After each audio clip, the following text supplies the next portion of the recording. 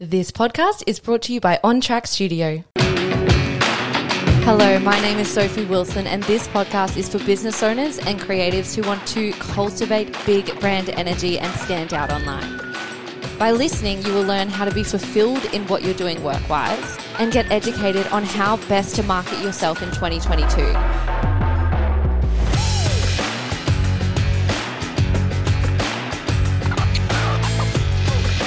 Hello and welcome back to Big Brand Energy. This is part 3 of the 3-part series that I have put together of social media advice for business owners. This particular episode is going to be all about how much the context of your content matters, and I'm going to explain that. But first of all, I need to just do a little admin check-in. Hey, have you listened to part 1 and 2 before this episode? If not, that's whack. I'm sorry. But if you've just stumbled across Big Brand Energy as a podcast and you've seen part 1, part 2, bypass them, come to part 3, that's whack behavior, but I love you for it anyway. But just for this particular podcast, you can listen to any other podcast in reverse however you want, but for this one, I need you to listen to it part 1, part 2, and then this one, because there's a lot of information I cover in the first 2 episodes that will be necessary to know before listening to this one. So these little mini episodes are designed to be super direct, super potent, super easy for you to just absolutely absorb, integrate into your business and start absolutely, cultivating big brand energy from right now.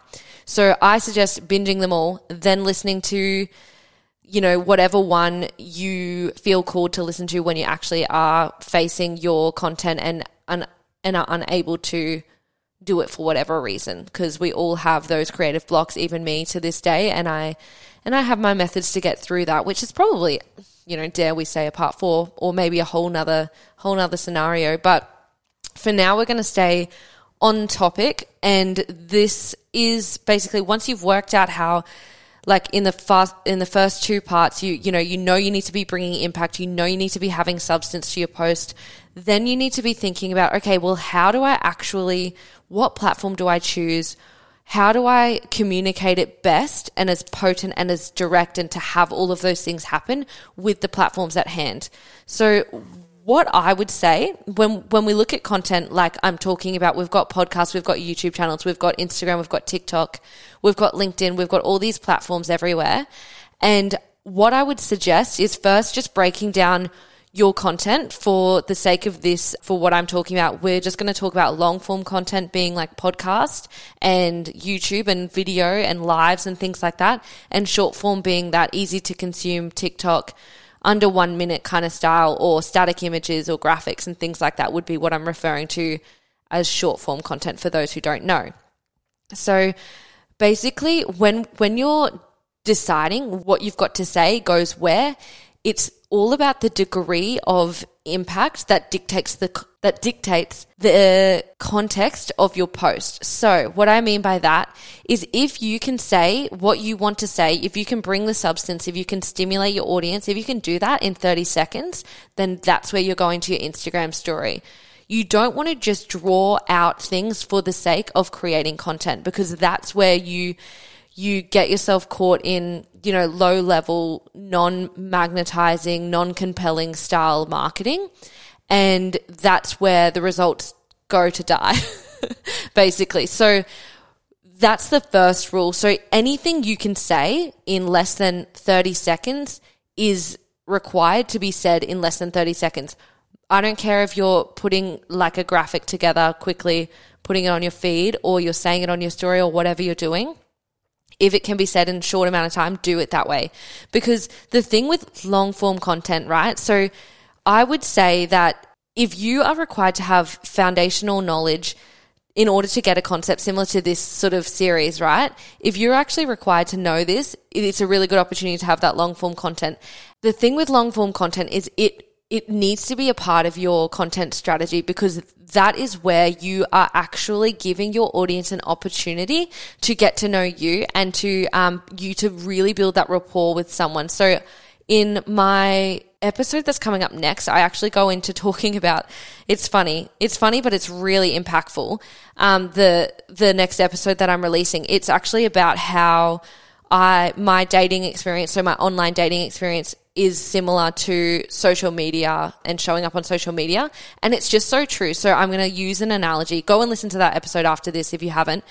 But like what I would suggest is to liken your Instagram to say that like really fiery first date with someone. So it's necessary. Like you want to wow them, you want to draw them in, you want to attract them, you want to have them there and have them, you know, sort of accept the next date from you and all the rest of it.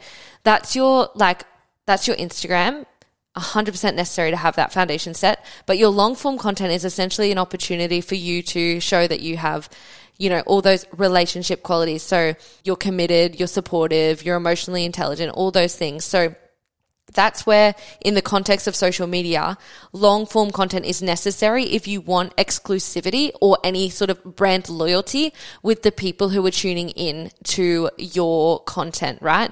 So you can't be upset if, just say, you have a customer buy from you, a client or customer buy from you one day, and then the next day they go and buy from your quote unquote, not that I believe in them, but quote unquote competitor, if you're not putting in any of the hard yards in building that relationship with them anyway. Like you can't expect them to be exclusive with you when you're not treating them how they would deserve to be treated.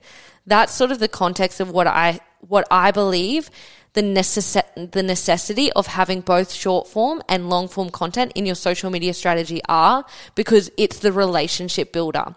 And when we're talking about having a brand, we're really talking about having a relationship with our audience that makes them want to buy from us, that makes them want to stick around, stay in our world. So just thought I'd put that into perspective for you, because why not make a little dating analogy every now and then?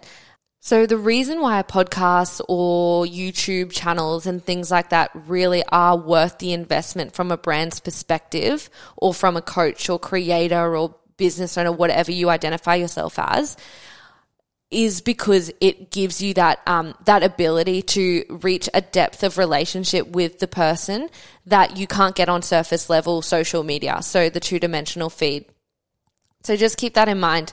So when you are looking at how to create a post, I think it's easier from my perspective to think about like go substance heavy first. So form whatever it might be. Like if you don't want to start a podcast and if you don't want to start a YouTube channel, sit with why that is, because I really feel like if most brands, most people would benefit from it. But anyway, if you don't want to do that, it might be just showing up live for 10 minutes straight every week on your social media, and that can be it for you. But like, what is the most potent, valuable, direct, impactful thing that you can actually say to do with your brand that would benefit someone's life, right? So that would be where I'd begin. Go for the substance heavy first.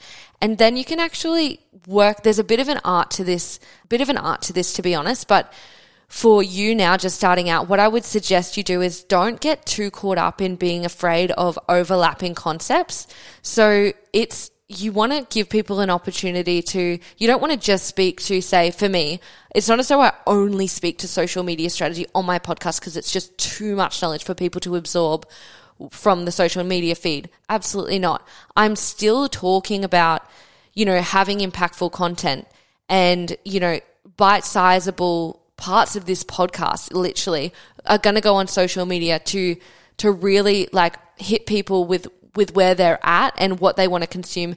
And they're allowed to circulate in just that two-dimensional feed like path if that's what they want. But you also want to be like dangling the bait for them to come and join you on those like longer form channels, because that's, like I've said a million times, where the sales are made and where the relationships are built and where marketing gets to be easy. Because instead of just going out to a cold audience every single time you launch something, you've actually got people who are along with the journey with you, seen you make the product the whole time, and they're like, oh my God, I want it already. It just makes everything so much simpler. So you want to be able to bring the substance and also like dangle the bait to the substance, if that makes sense. And it's all about creating hype about that longer form content. I think the biggest piece of advice I would say to this is, don't be afraid to try things. So if you want to explain something really in depth on a podcast or on YouTube or on a video, do that. And then you can always just like literally cut up excerpts and see what lands when people are on their social media feed. So you don't have to take it so seriously. I feel like everyone with their social media strategy are trying too hard, and that's actually what's limiting them. Like if you make more moves, you get to then look back, you know, after a month or 6 months time and just see what landed and then do that again. Like rather than overcomplicating, like, oh no, I don't want to do that. Like, no, that'll be better on a podcast. Like, I think you just need to anchor into what you can speak about, what needs more context to be laid, do that for your podcast. And then if you can explain it in one sentence, do that on your Instagram or do that on your TikTok. I think you should just go and pay a bit of attention to what people are actually doing on the social media platforms, in the sense of how, like, once you really start to notice what's happening on TikTok, for example, people are really like just making really easy content to consume. So to make easy content to consume, you just need to basically take what you know and dumbify the content, because that's where people's level of brain is at that time when they're on that platform. So I hope that makes sense to you, because I feel like I'm trying to keep it pretty simple just so you can actually implement this. And when you're struggling, when you've executed this a few times and you're ready, that's when I would be looking at investing in whoever it is, like whether it's a photographer, whether it's a videographer, whether it's a coach, a social media coach. When you've like actually started executing things and you've got something to show, you're going to get a lot more out of those people who you hire, because you've got something like to refer to and just say, like, it's so much easier for me to have a look at what you're posting and say, this is what I would change as a social media coach, and little shifts would be able to be implemented, as opposed to you just come to me and if you haven't started executing on this level, which I'm giving content out for free for, then like you're wasting your investment, right? Like if you haven't even done the things that are already like blatantly broadcasted across for anyone to implement, and you're coming and you're trying to pay for, you know, an expert to tell you what to do for your social media, you know, you're not going to get as much out of it, because you can just start doing it right now. So that's my advice with that. It's actually I should mention that, because it's actually another thing I get a lot from usually my coaching clients. So they'll say, Sophie, like, how do I know what to charge as, say, a masterclass or a workshop? What should I make a workshop and what should I keep as free content? And I would say if you can explain it on a podcast and you're charging people to come into your world, I just don't think that my belief is you shouldn't be charging for something that you can explain on a one-liner, if it's a podcast, whatever it is. I personally believe that when I'm charging for anything, I'm charging because it's above the value I bring out in everyday life. So then that's my belief. So whenever my clients ask me that, I'm like, if you can speak to it in a podcast, speak to it in a podcast and make your workshops or masterclasses or courses that like extra better. So that means when people come in, they're like, wow, I found her, that she like, or him. I found them. I am obsessed with their content. I've absolutely transformed my business since implementing all of these strategies. I'm blown away. Oh, she's got a course. I'm going to do that. Wow, that's just raised the bar on absolutely everything I thought that was true. My content is now on this whole new level.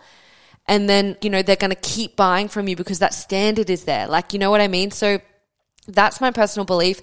I have been debated on that. Like, a lot of people believe that you should be charging for your advice, Personally, I think if it's tailored advice, absolutely. If it's something that as simple as a mindset shift like this, then no. So I would just sit with that. Let me know what you think if you're in any sort of industry and whether you think that you actually don't fall under that category. I'd love to know. But yeah, basically what I would suggest for the basis of your social media, come in hard with the substance.